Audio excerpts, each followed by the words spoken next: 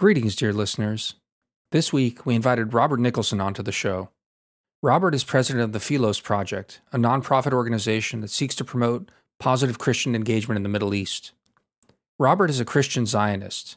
He has spent years in Israel and the broader Middle East working on interfaith initiatives, and he has a unique and intimate understanding of not just the Israeli-Palestinian conflict, but the broader schisms that shape reality in the region. There was obviously a lot to talk about. Before we get started, a reminder to head on over to wisdomofcrowds.live and consider becoming a paying subscriber if you're not one yet. And don't forget to give us a like and review on your favorite podcast app. With all that out of the way, on to the show.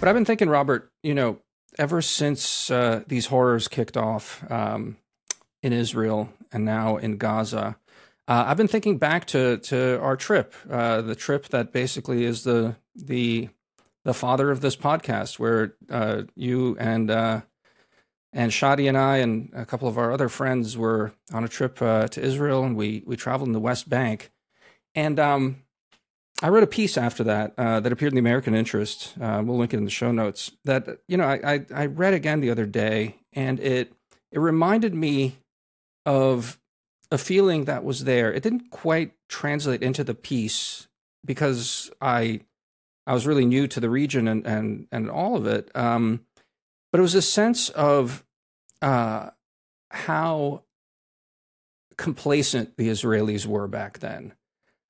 There was a sense that, we heard over and over, there's no one to negotiate with. We're waiting for a Sadat moment. And we just heard that, this was sort of a sustainable status quo, far from ideal from everyone we talked about to at the time, depending on where on the political spectrum they were, but a sense that that this was sustainable. I guess, that's just to kick us off a little bit, that observation. You travel to the region a lot. I'm sure you're talking to just absolutely tons of people on the ground in Israel and in Gaza and West Bank. Just reflect a little bit about the current moment, about how expected was this? How unexpected was it? How cataclysmic is it to just all expectations and people's ability to think about the future? Well, that's a great question to start with. I'll give you the beginnings of an answer because I don't think I've fully grasped it myself. I think it's true what you say, that there has been a sense of, I won't say complacency, I would say resignation on the part of Israelis, that the situation, although not ideal, is probably not going to change very much anytime soon. And that maybe the best ideas have to do less with resolving the conflict, solving it, and more about managing it, right? There was a great piece a couple of years ago by an Israeli thinker, philosopher, Micha Goodman, 8 steps to shrinking the conflict or something like that. I think it was in the Atlantic. And I think it was a great article and probably one of the best in this weird limbo that we've all been in since Oslo, in terms of laying out some practical ideas for how to do something as opposed to just sit around and hope this thing figures itself out. I mean, there's a saying in Hebrew, ein brera. There's no option. There's no choice. And Israelis use it for all kinds of things. But in the most common use of the word, it's a sense of this is the position that we, as Israelis, I'm speaking now through the Israeli voice, are in. Like I'll give you the story you guys know. They all hate us. They don't really want the West Bank and Gaza. It's not really about borders. It's not really about how many refugees, this or that, or who gets the Temple Mount. It's okay, those are issues, but the real issue is they don't believe, A, that Jews are really Jews, B, that those Jews, even if they were Jews, belong here, and C, that they're really not going to fight for this land, and if you push them hard enough, they're eventually just going to go back to Bulgaria or wherever. So we as Israelis, we need to be strong. We need to endure and try to figure things out on the margins. We don't want to manage the lives of Palestinians. It's not interesting to us.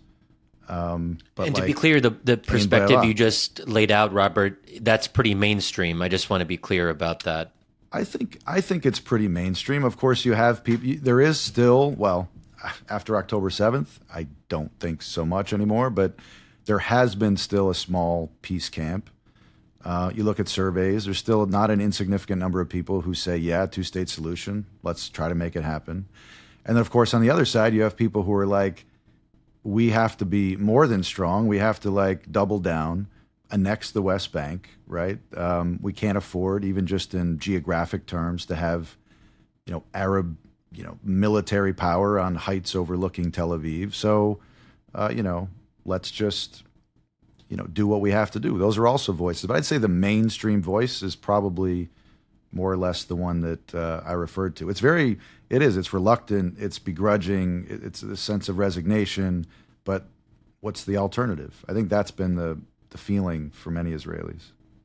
And now, after October 7th, how would you say the mood among Israelis has shifted? You see reports about this. I'm just curious, from your conversation with people, I understand that there's a lot of frustration and real disgust with Bibi personally and this government, but I also understand that extends beyond Bibi in a lot of ways, of sort of like a feeling of the old guard.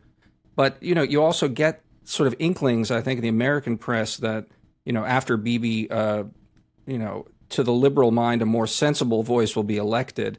I personally don't find that credible, but I'm curious, how far to the right has Israeli opinion shifted, do you think? And I mean, right is a really weird term here, but you know what I mean? Like, how has it shifted? I think it's shifted dramatically. I've heard a range of opinions. I will say this. I don't even know how much weight I put on the things that I've heard right now. People in Israel are speaking from a sense of deep emotion. They're speaking from a sense of pain, of shock, not only in the atrocities committed by Hamas, but the inability of the IDF to prevent them. Already, we know there was deep political divides in Israel, dissatisfaction with Bibi among a certain group of people. I think those feelings, though buried for the moment, are going to resurface again here soon with a vengeance. But what I have heard is that two-state solution's dead. Like, don't even bring it up. Like, are you kidding me? Like, we gave Gaza back unilaterally. We pulled out. We dragged Jewish settlers out of their homes, handed the keys over to Palestinians. They elected Hamas.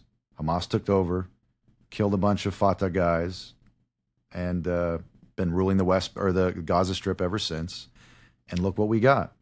And now you're telling me that, with an ancient and illegitimate Abu Mazen, Mahmoud Abbas in charge of the West Bank, we're going to create a Palestinian state over there. So what? So it can be taken over by Hamas also, and we can see the artillery positions, sitting in Netanya. There's no way. Like, it's funny because on one hand, you can imagine a scenario where Israelis come out of this fog and say, like, we got to figure this out. We got to find a way. Like, this whole managing the conflict thing, it probably was never going to work. Maybe we missed it. Now we see it. Let's come to some sort of arrangement. Palestinians are not going away, and they're growing increasingly despondent, frustrated. On the other hand, You can imagine people saying, Bibi told us he would make us safe. He didn't keep us safe. Ben Gvir is going to do the job, right? And I think that's probably the sentiment among some people. But most people I speak to they are what I said. They're feeling more hawkish. They're feeling like there's less of an option. They're feeling like the Palestinians definitely are never going to accept anything, but they are just also reeling. They're confused, and I don't think even when I talk to people about it, whenever this happens, I feel really dumb. I'm like, so what do you think's going to happen with Bibi? And I'm asking these. They're like, look, those are all good questions. Now is not the time to talk about them. We're still trying to find our hostages. So I haven't gone too deeply on these things. I'm just giving you kind of the gist of what I've heard. So then, just to be more specific about this, if people are increasingly giving up on a two-state solution in Israel, what do the alternatives look like? Because I think this is always where the conversation hits a dead end. The other options are not really, they're not easy to imagine. Or if you do imagine them, they're pretty terrifying. So I just don't really, where does this leave us? So the two-state solution is dead, which, to be fair, a growing number of Palestinians and supporters of the Palestinian cause have been saying for the past, 5-6 years. Growing support for a binational state, or what's called a one-state solution. Israelis apparently are going to keep on moving in that direction of giving up on a two-state. So, what does that mean in practice? Again, I know that you haven't pushed people, but based even on conversations you had before October 7th, this seems to be a problem in the analysis. It is. I will acknowledge that. I don't have great answers to that question. I think there are a couple of options. There are people. Look, there is a group of people who say we have to reoccupy Gaza for pragmatic reasons. But the bottom line is no one really wants Gaza. I've seen people out there saying, Israel wants to get Gaza back. Gaza, even like historically, it's not core to Jewish history. It was actually where the original Palestinians, the Philistines, right? Where the name comes from. That's where they were. Ashkelon and Gaza. Gaza was a Philistine town. So there's no like real desire to take that back. 2 million plus Palestinians, Hamas.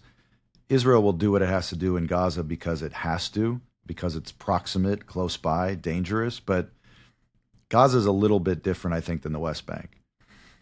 There is a group of people who say, this proves what we've been saying all along, annex the West Bank. The best times in the West Bank were when Israel controlled it directly, right? From 67 to, 93. You could drive around, you go shop in the stores. Arabs went back and forth. You lived in Ramallah, you could go down to the ocean. If you lived on the ocean, you can go to Ramallah. Israel was in control. Okay, there was no Palestinian autonomy, self-determination, but everybody was more or less happy. This is a group of people. There is another group of people that say, now more than ever, we do not want to be, jammed together with Palestinians in one state. And so we need a better quasi-state. We need a better Palestinian authority. Mahmoud Abbas is illegitimate by every poll for many, many years. We need a better leader, need a better system, but it's doable, and that's the goal. But for that group, the name of the game is separation. The first group wants more fusion, and makes the argument, even economic arguments, political arguments, that it leads to better outcomes. The other group is like, keep us far away from each other, and let's work on it that way. There's a third option that's been out there, and it's in some sense a riff on the Jordanian option or these other things that have been mentioned. And you've seen the Arab states even leaning into this a bit in the last week or so, where there's some kind of and I don't even know the exact contours of how people are thinking about it, but some kind of condominium of Saudi, the UAE, different people coming in to Gaza, helping, a trusteeship, almost like a mandate. It reminds me of like a mandate for Gaza. These are options. I don't know how credible they are. I've heard people talk about them. I assume there's some serious conversations happening behind the scenes. There's something about that from an Israeli perspective that's attractive. It's like proper states with somewhat of a, serious governance, being able to come in, Arab to Arab, Muslim to Muslim, and kind of sort things out. But certainly not a democracy, though. I would just we're not talking about Jeffersonian. Just want to underline that, right? I mean, liberalism. No. Yeah. Okay, so people have some fantasies. That's okay. I think in a situation like this, we're permitted to dream. I mean, it's so intractable, especially now that I feel like people are reconsidering things that otherwise would have been pretty absurd. I mean, let me just say to the Shadi, I mean, fantasies, right? Like after what's likely to be a pretty hideous war, you're not going to have like immediate governance of any sort. And one could easily imagine, maybe not easily, but one could imagine, some kind of protectorate funded by these Arab countries that, just wouldn't be democratic, and that can persist for a very long time. Absolutely. I mean, it's not. I'm just saying. I just want to throw it out there that I should qualify what I said. I think. Let me put it this way. I don't think it's something that most Palestinians would be particularly enthused about. Indeed. It would. Let me ask you, Shadi. I mean, I've followed some of your writing on this, and I know your ear is to the ground as much as anyone's. What are you hearing? I mean, what are you hearing from Palestinians or from kind of the greater Arab world, if we can call it that? Okay, well, I want to be careful about how I say this, but actually, whatever. I mean, radicalization. I think that there is, unfortunately, more sympathy for Hamas than one might hope or wish. And more sympathy, but maybe it's not so much Hamas as much as Palestinian resistance, the idea that militancy is legitimate. Granted, that's always been a pretty mainstream view among Arabs in the region, but I think this will only deepen. And there's also been, reporting, including in the Post, where Damir and I both work now, that militancy seems to be becoming a more appealing or attractive option, even in the West Bank, among Hamas's opponents. So across the Palestinian spectrum, I think we're seeing a hardening of attitudes. But I'll say, even talking to Arab Americans, no, not sympathy for Hamas. Among Arab Americans, I think it's just kind of, I don't know how to put it, but definitely I think there's a move towards, this has been going on for a while, more kind of openness to a binational state. I think, but maybe this is not just Arabs, but anyone who studies the Israeli-Palestinian conflict, it would just be like, why are we talking about a two-state solution? There's something so naive and almost silly about it. So I think there's a level of despondency among my Arab friends here in the U.S., and a sense that the U.S. is, I think a lot of it's directed towards the U.S. I don't think there's any particular view I've been seeing that's constructive, but I do see real despondency towards the Biden administration and what I think is seen, rightly to some extent, as very full-throated support of Israel. That's what I have heard a lot here in DC and talking to people in different parts of the US, and just seeing how Arab Americans have been talking about this in social media and so forth. A sense of, I'll even just say for myself, I'm supposed to be writing a book on the case for American dominance. After what I've seen these past couple of weeks with the US response, I don't know, do I really want to make the case for American dominance if this is what it looks like? I just don't know how I can be enthusiastic about that. And I'll have to wait and see. This is just in the heat of the moment.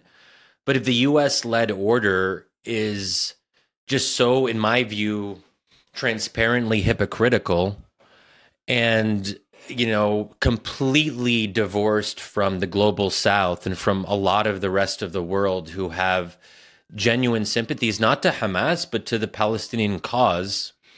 And the fact that Biden has been saying things. Oh, siren, hold on. Well, anyway, people will hear that in the background. Just keep talking. It's fine. Nothing you can do about it. Yeah. But I mean, look, Biden even questioning the toll of the dead in Gaza, saying that we can't trust the numbers. I mean, I think that was really hard. Like, to say, oh, basically, wait, are Palestinians even like really dying all that much? That's how I think a lot of folks took it.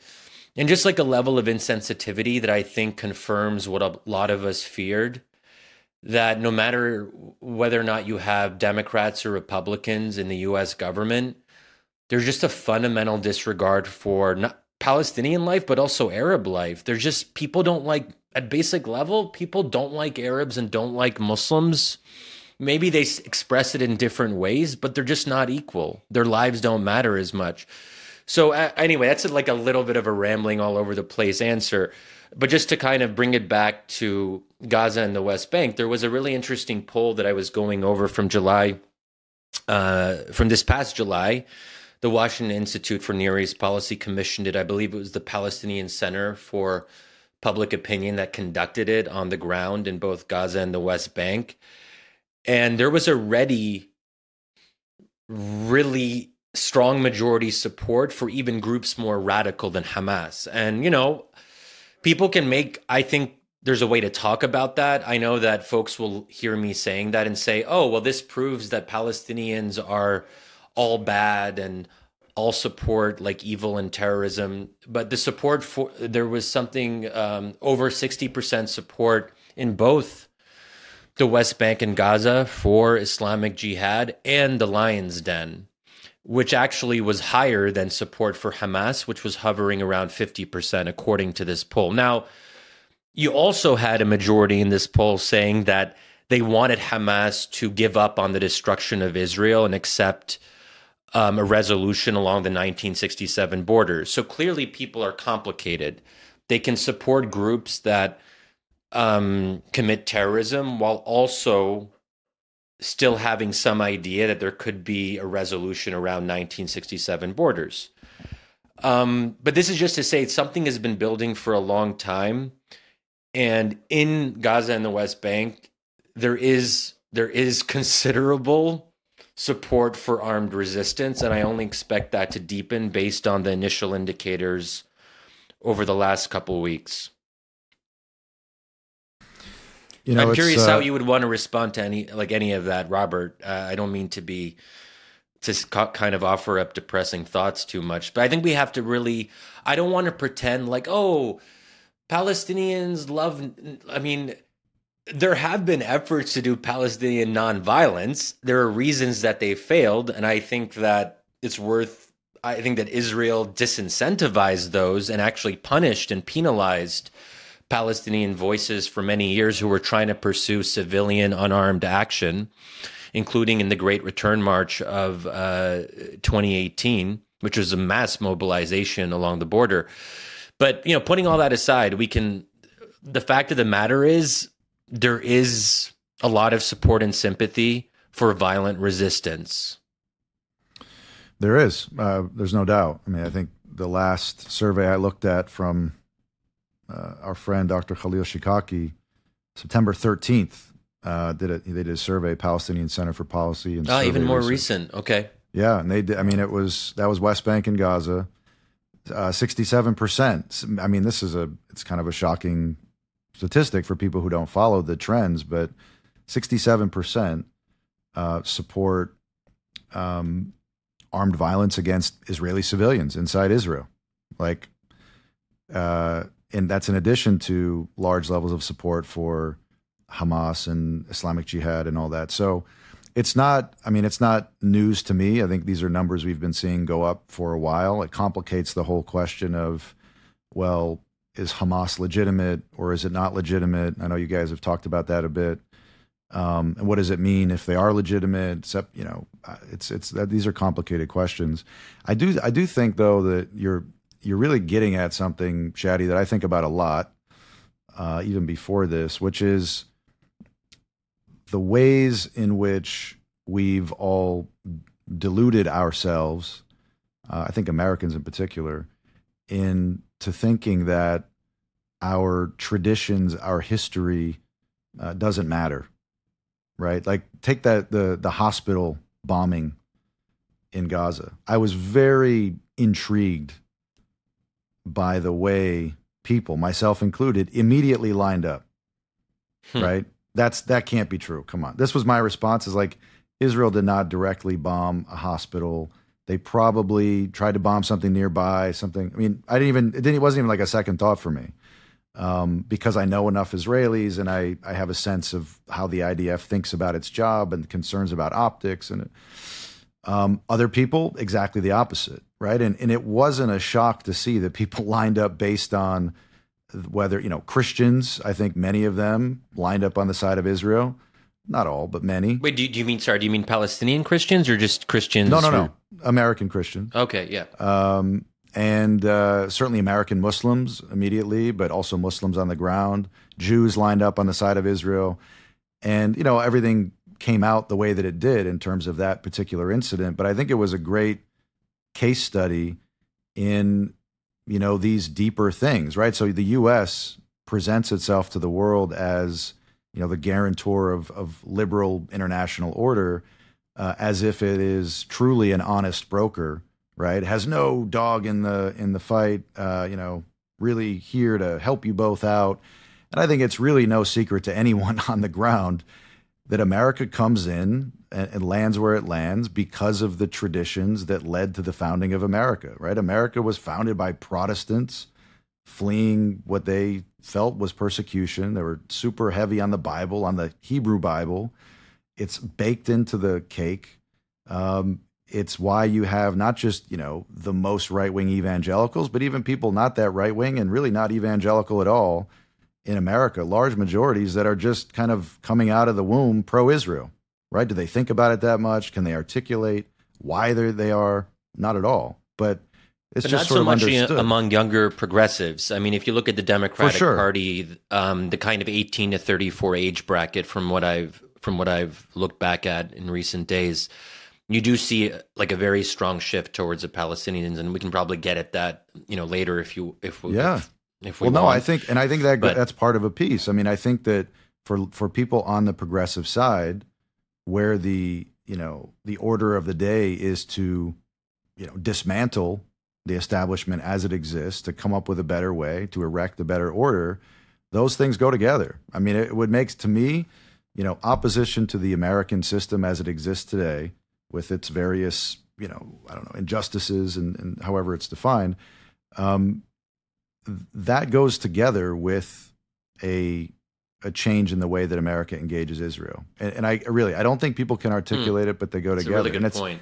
And on the other side, I think it's why, you find these weird bedfellows of ultra progressives who would not be welcomed in Gaza, lining up with very conservative American Muslims on the other side of the issue. It's like there's something very instinctive or instinctual, I don't know what that word is, but that is actually beneath all of these other things, right? So when you say, I don't know if I could write a book about American dominance, I could imagine that you're looking at this and saying, okay, hypocrisy, it's not equal. America's going to keep coming down on that side of things. And my answer to you would be like, well, I mean, of course it would. It's as if Saudi Arabia was trying to broker between India and Pakistan. It wouldn't be shocking that it would come out a little bit stronger on the fate of Pakistan. Yeah, I'm glad you said that outright, because that does present a problem for people like me, and it does present a problem for a lot of Arab Americans and Muslim Americans. But again, what are we going to do with this? Because I think maybe we even save that for later. But I mean, this is to me though, it's the universal values thing. I mean, it's always been rhetoric as far as I'm concerned, and so not like the fact that America's not an honest broker. You're believing the poetry. I'm not asking America to be an honest broker.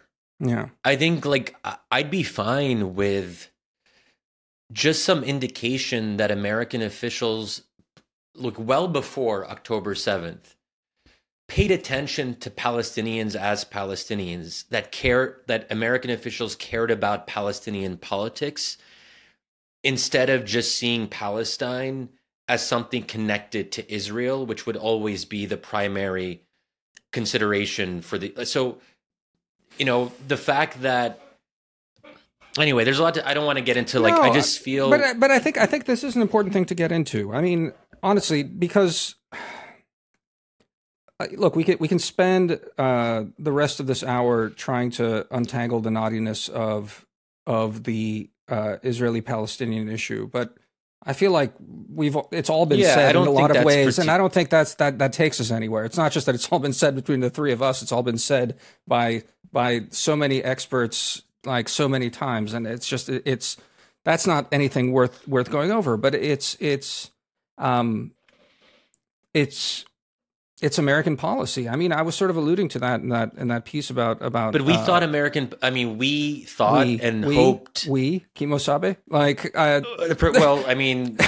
those of us on the left side of the spectrum, or at least we're universalists, and that's fine. But what I'm getting at, but it's not. I'm not even. I'm not even universalist, Amir. That's not what's going on here. Yeah, I mean, universal justice of some sort. I just want Biden to be able to talk about Palestinians as if they are human beings. I think that's unfair. Instead of saying lives will be lost. What John Kirby and U.S. officials are saying now, the mask has come off. I want a pretense. I want America to pretend that it doesn't want Palestinians to be killed. I'm pretty sure that America is not aligned for the death of Palestinians. That's unfair. That's not what I'm saying. And insensitivity here. Maybe I think it's fair to say that in this time when again, I can't believe I'm about to defend the Biden administration as much as I am, but at a time where you can imagine that these people are getting less sleep than all of us combined, and are putting out fires. And again, I continue to bring up in all of these discussions that while the tragedy in Gaza right now is the focus of the Biden administration is to prevent a far larger catastrophe, which is looming right over the border. And this is ultimately what I do want to talk about, and I think is something more productive we can talk about here, is the broader catastrophe that's about to happen. And what Robert was alluding to here, that this younger set that's now aligned with Palestinian rights is also aligned with this idea that actually America needs to reform itself so thoroughly because there's something deeply rotten in it. And therefore, there's something deeply rotten in an American brokered order. So America get out. Ultimately, implicitly, that group aligns itself, certainly wouldn't be so horrified with Iran and its proxies pushing America out of the Middle East. Now, again, that's a question in many ways to you, Shadi, who's conflicted about the American-led order now in the Middle East. Would that be better? Would that be better? Now, again, you and I have even talked at length about... it wouldn't be better, but I think it's harder for, people who are sort of in between like me to make the argument that U.S. hegemony is on balance a good thing. How can I say that to to other Arab Americans? How can I say that to people in the Middle East?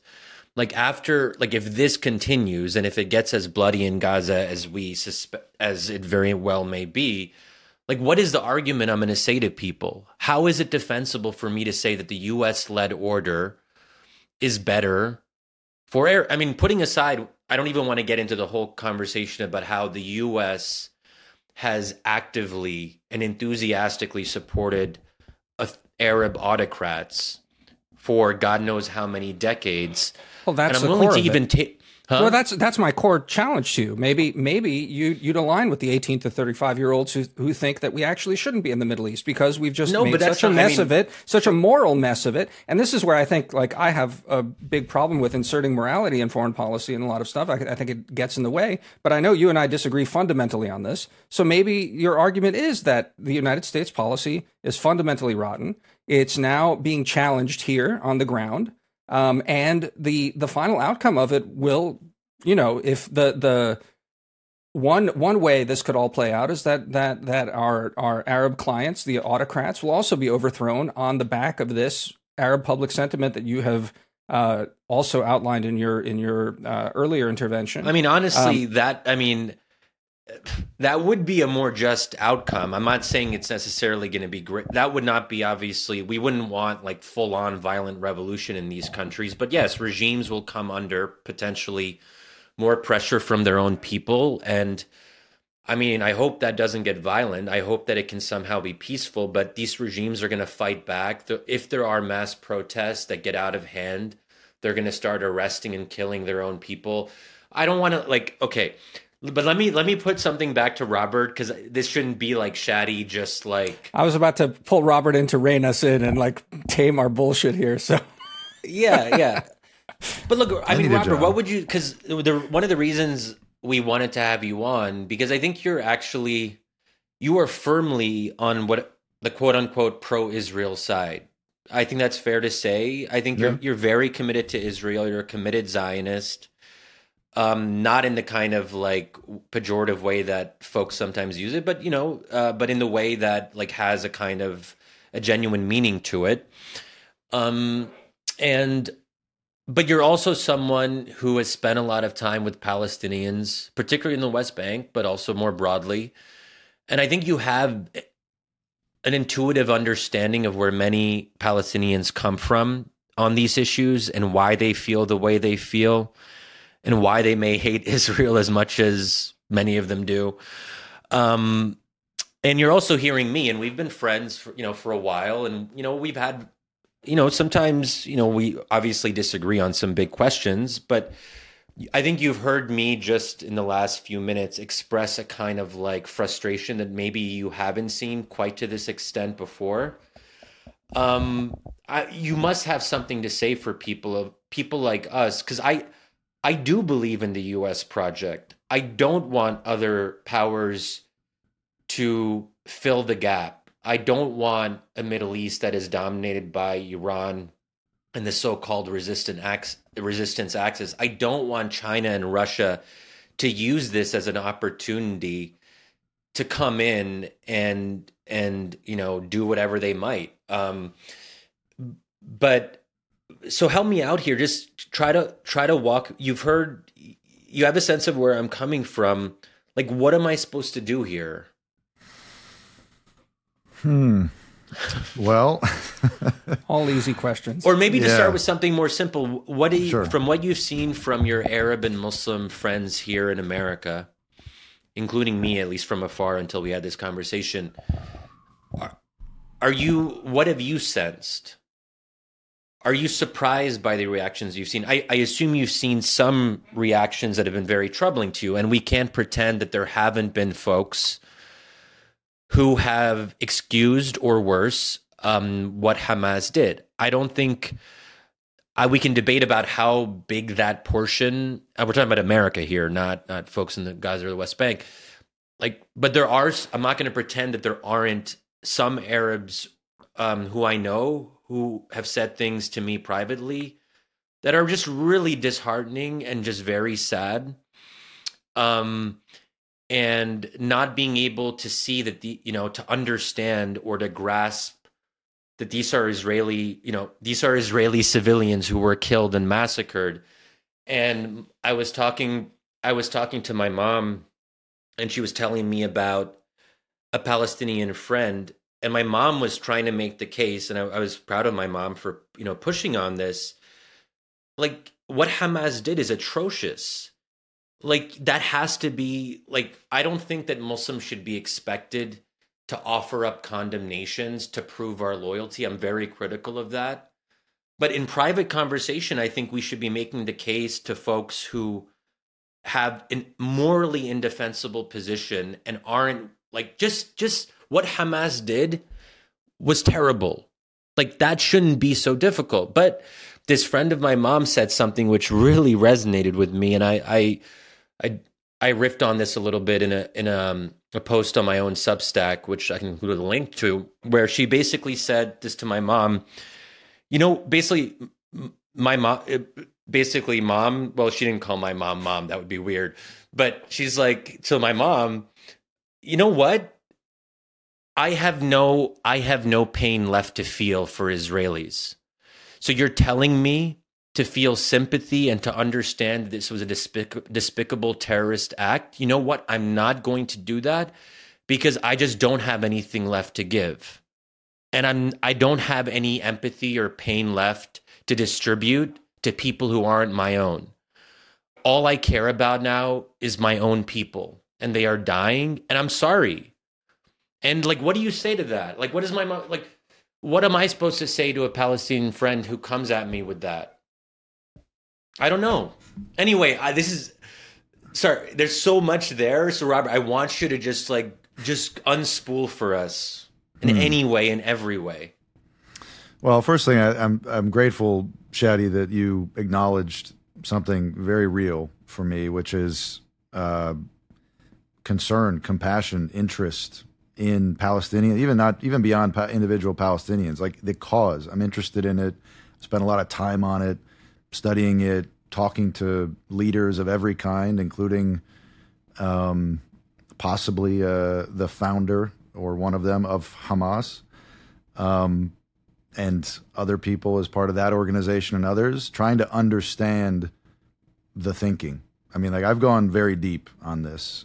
People caricature me as some kind of, flag waver. I don't know anything about the situation. I not only know a lot about it, I've spent a lot of time on the ground. So thank you for acknowledging that. It's a real, like, a genuine interest of mine.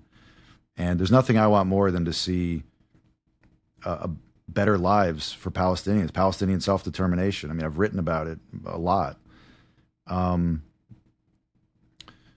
I think, one of the challenges for me is the seeming unwillingness, and I'll speak as frankly as you are, on the part of Palestinians, Arabs, Muslims, right? They're concentric circles. They don't always line up, to reckon with mistakes that have been made. And I don't even mean October 7th, right? I was kind of surprised by the reaction. Even, you and I, we've talked about the Abraham Accords and the UAE. One would have thought that some of those leaders, however illegitimate you may think they are, would, even for the sake of pretense, come out, more strongly against what was done without equivocating. And we didn't see that. I was surprised by that. I was surprised by a lot of the individual reactions. And again, to go back to what I said before, interested in how it lined up with people's identities, right? If I was a Muslim in America or somewhere else, I would assume I'd probably line up the same way.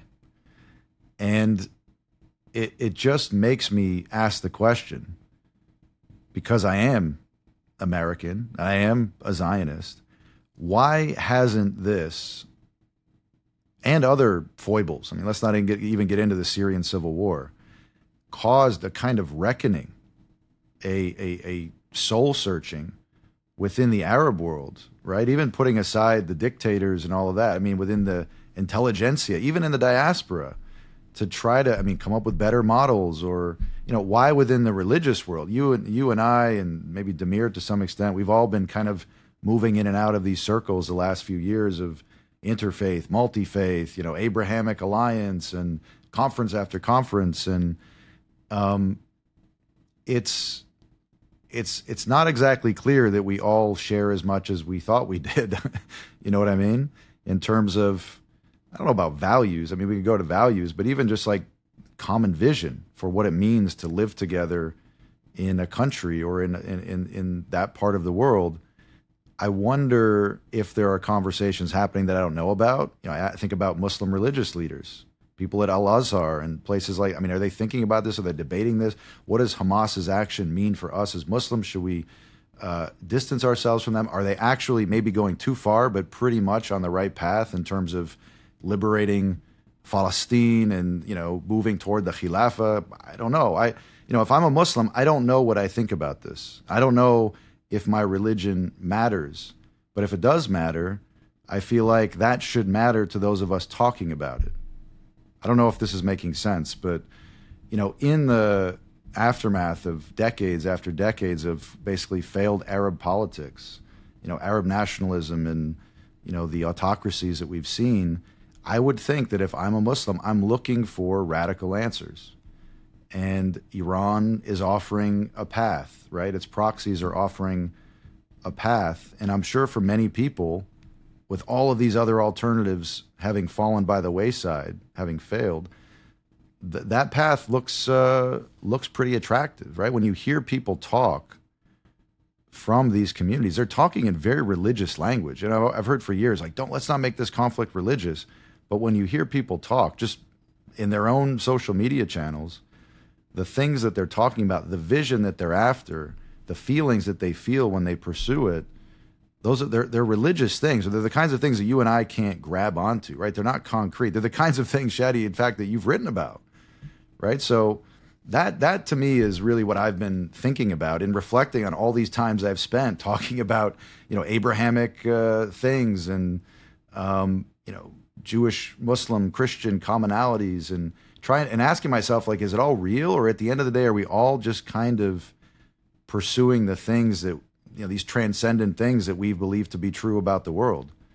I don't know, but it feels that way in this moment. There's something very, I'm exaggerating, don't mishear me, but like very apocalyptic. Oh. Yeah. Yeah. Apocalyptic. People are like really striving for the eschaton here, on that side. And it's like, I wish there was, here's what I wish would happen. So I could speak to my, you're asking, what do I say to my Palestinian friends? What I'd love to say to my Israeli friends is, no. There's a whole side of the Islamic world or of the Palestinian society that's like rebutting these things and pushing back against them. And you just don't know about it. You haven't heard about it because you don't speak Arabic or whatever. But I just don't know that that's true. And it makes me wonder, like, is this part of a larger, are we kind of looking at this whole thing through a straw? Like it's Gaza, it's Palestinians. And actually this much bigger thing that's happening that's appealing to people in Lebanon, in Jordan, in Egypt, in Europe, And if that's the case, what does that mean? Yeah. So if you can sympathize, if that's the right word, with why some Muslims in the region would be radicalized, and you can see how alternative options to the U.S. order would be attractive to them, what would you say if you're trying to persuade them, listen, radicalism is not the answer. There has to be another way. How would you make that case to them? Because you do know this, you do know the sentiment. And unlike a lot of other people, you're even saying that you could very well have a similar position if you were, Muslim Robert. Muslim Robert. That's an interesting alternative personality. Yeah, I can. I do. I read enough of this stuff. I've read enough Sayyid Qutb and all of these guys. Like I can inhabit that headspace, and I can imagine being extremely frustrated with what I'm seeing in my own government. I do think that a lot of people scapegoat Israel, scapegoat American policy. Right? It's always their fault, our fault. I think not enough agency has been extended even from this side of the ocean to the Muslim world. I think we act as if, they're children. We don't really, it's that soft bigotry of low expectations. I hate that stuff because I've spent enough time. So there's an article that I have in me that I have not yet found the time to write, which is, the title in my mind is like, these are not barbarians. I keep hearing everybody talk about them as barbarians. Okay, what they did was barbaric in kind of the common use of the term, but these are smart, sophisticated people, right? And now you're talking about Hamas specifically. I'm talking about Hamas specifically, right? Yeah. But even people who are sympathetic, like they're very smart, educated people, PhDs, who will maybe say, "Look, they went too far. This is disgusting and wrong," but like the gist of it is actually right and even justified. And I think it's because they're operating from a particular worldview, right? So what do I say to them? I say that there is a way in my mind, and I've staked a whole career on this, for Jews, Christians, and Muslims to live together without killing each other. Now, I'm a minimalist when it comes to all the lovey-dovey stuff, right? For me, peace is just some kind of mutual respect. Like, you do your thing there, I'll do my thing here. We agree to disagree, and modus vivendi. Don't kill me. we'll make it work. To me, that's the goal we should all be striving for, right? Which involves things as practical as respecting borders when they exist. I'm talking to you, Iran. But how to get there, I think there's something much deeper that needs to take place. And I would love to know from the Arab world or the Muslim world, depending on how we're talking about this, like, what are the alternatives? Like, is there a place in any of these visions for a state of Israel to exist, right? And not just from the autocrats who are making pragmatic decisions based on their own interests, but like genuinely from the street, can it happen? Because if it can't happen, I just don't know what choice Israelis and Americans who support Israelis have in a moment like this, right? Like, you're looking at these polls of Palestinians. People don't like radicalism, or at least some people, right? There is some kind of desire on the part of Palestinians in the West Bank and Gaza, certainly among Christians, but also among Muslims, for some kind of normal politics. But then they all distrust and dislike their secular nationalist leader in government, right? So I just don't know that I see enough for the rest of us to grab onto to even answer the question. I'd love to point to something and be like, that's the thing I like. Can you do more of that? Okay. But so Damir, if you just, I want to just do one, because this is actually, like, I think, incredible conversation in just so many ways that I'm just glad we can have it. Well, I'm curious though. Well, first of all, one could argue that Arabs did try something new and different. The Arab Spring, they did try. There was a movement of democratization. I don't want to get sidetracked and talk too much about the reasons why it failed, but Robert, you know my position that I put a lot of responsibility on the U.S. and the U.S.-led order for not encouraging democratization and giving a green light to dictators to suppress what was like a genuine mass movement where Arabs believed in something and hoped, and the optimism. It's so weird to even talk about the optimism that I saw in 2011. It was one of the most beautiful things I've ever seen. But I just think it's silly to even bring that up now. Why would Arabs feel hopeful about anything now? So there was a pretty determined effort. But on the question of like why don't well-meaning Palestinians support their own relatively more moderate secular nationalist government, don't we have to go back to some of the specifics to make sense of that the successive Israeli governments undermined Mahmoud Abbas and the Palestinian Authority and did not treat them as a partner for peace. And basically, the Palestinian Authority was left doing something very distasteful to Palestinians. There was no movement towards a two-state solution, yet the PA was acting as Israel's security guarantor in the West Bank.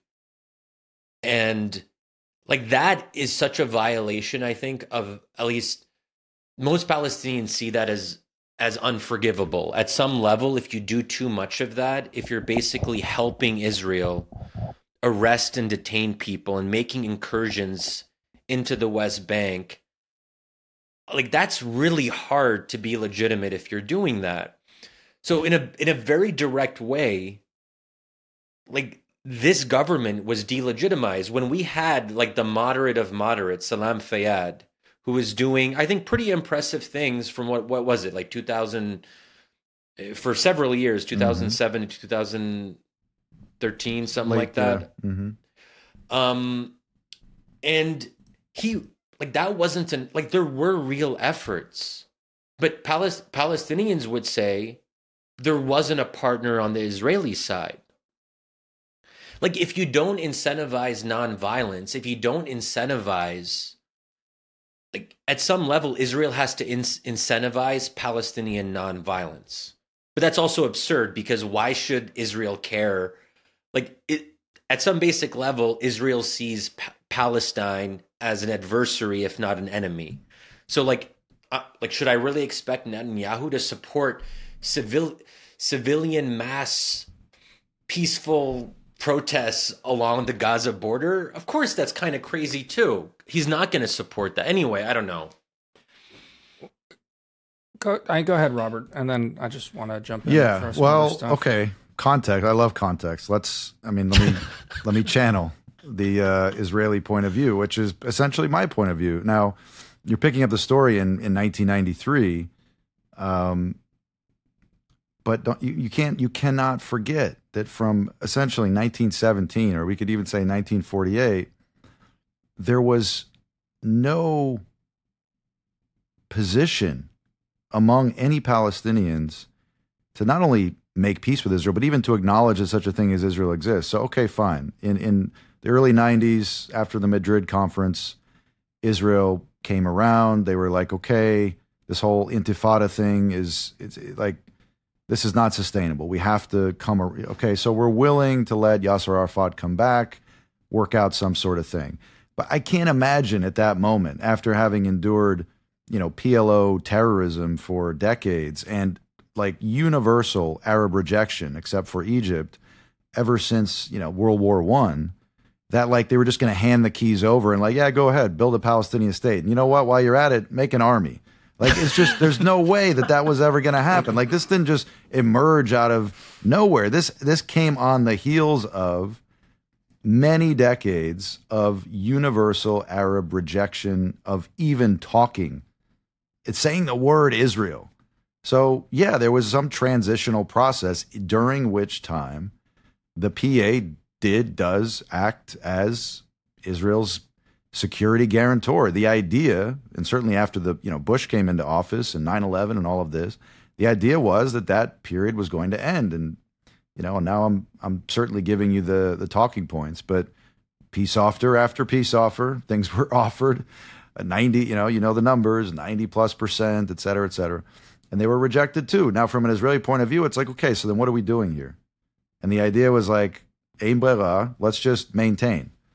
From the Palestinian side, the argument, as you know, is that not enough was done. Those peace offers weren't genuine. And even if they were, there were all kinds of strings attached. And even then, we were going to be demilitarized. So what are we talking about? Like, this isn't actually going anywhere. It's a cul-de-sac. You have to pick where you start the history. You have to pick where your, kind of loyalties lie. But I do think context is extremely important. And it explains why there was not a rush to just build this Palestinian state, right after the handshake on the White House lawn. Can I just pull us, rather than Shadi, you doing another round on this, because I've been trying to do this in every context when doing this topic, into the bigger picture, because again, and I feel like even from some readers I've caught flack for trying to divert away from the Palestinian question to the bigger question here.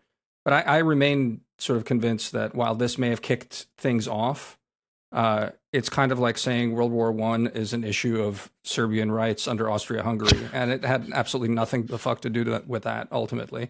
But it did have to do, like, when that kicked off, it had to do with the old order just not being able to hold together anymore.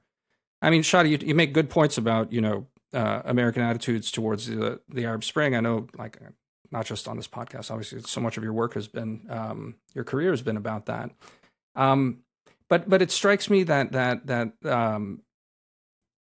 ultimately your optimism on a lot of that hangs on this idea of really just like democratic peace theory. Like, you let democracy go everywhere, and then that will sort of solve the issue.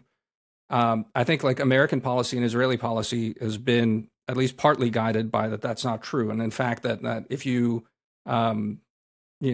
if the will of the people was in fact channeled accurately, you'd have more wars with the Arab world against Israel, because they don't see it legitimate on some level.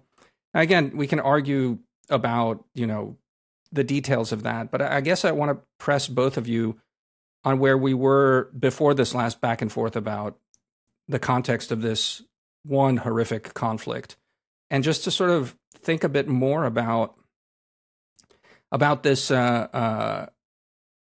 what may be coming apart, basically, in the region much more broadly. And I really do think that's what's at stake here, is I've always had nothing but contempt for the liberal world order as a concept. I think it's silly. It's a silly idea. And I've always looked at things of like America does stuff that's ultimately it judges, perhaps wrongly, to be good for America, that we're not like out there to like improve the world. And this is where, Shadi, you and I really, I think, come apart on a lot of stuff.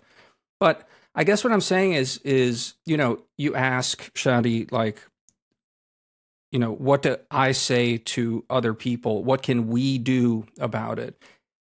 You know, ever since October 7th, it just feels like all sorts of really big things that perhaps manifests most acutely in the Palestinian question have just gotten rolling. And even your anecdote about your mom's friend, how she's talking, even that's not like an individual who needs to be convinced otherwise, and what can you as another individual do to convince her otherwise, but is more like a manifestation of something really coming undone bigger, and that will just have like bigger political knock-on effects. I mean, what you were saying, Robert, about you know, what Iran offers, call it, to the region, I'd like to hear a little bit more from what you think about that. And you too, Shadi, basically.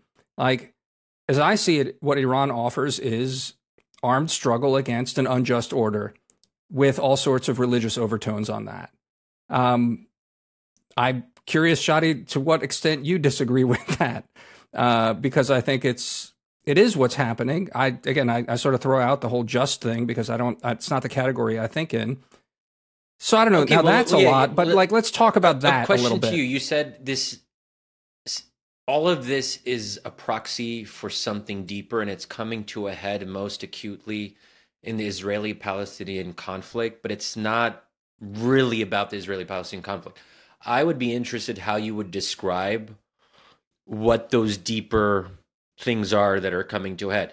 On the liberal world order, I'll just remind our dear listeners and viewers of a quote that I especially like from Gandhi. A reporter asked him what he thought of Western civilization, and he said, "I think it would be a good idea." Yeah, true. I mean, but again, I think here's a tight way to answer your question. How much do you think the Iranians are doing things because of the Palestinians, and how much do you think that Iran is cynically, or at least opportunistically, using the Palestinian question for a broader agenda in the region? And again, I mean, you know, it can be both. More the latter. But not more the latter. But I think it's important because it's you know, you can approach this as a catastrophic human tragedy, and that's fine. But like the bigger tragedy that's going to happen may have been kicked off because of this intractable conflict, which, you know, you guys just did a very abbreviated version of going back and forth on the antecedent causes and despairing over the fact that like we talk past each other on it, and people on the ground talk past each other, and the injustices on both sides. But ultimately, something bigger is happening. And I, as someone who is not from the region, has spent next to zero time there, that's how I'm approaching it, because it's and I think the consequences of the bigger question, this will not be the war for Palestinian justice. This will be a war like basically of pushing America out of the Middle East if it comes. And why? Yeah, okay. Well, that's why I'm frustrated, because I don't want this to be the hinge point that leads to the decline of American hegemony. That's it for part one, dear listeners. There's a lot more where that came from. If you're not yet a paying subscriber, please head on over to wisdomofcrowds.live and become one. Help support our work. Hope to see you in the bonus.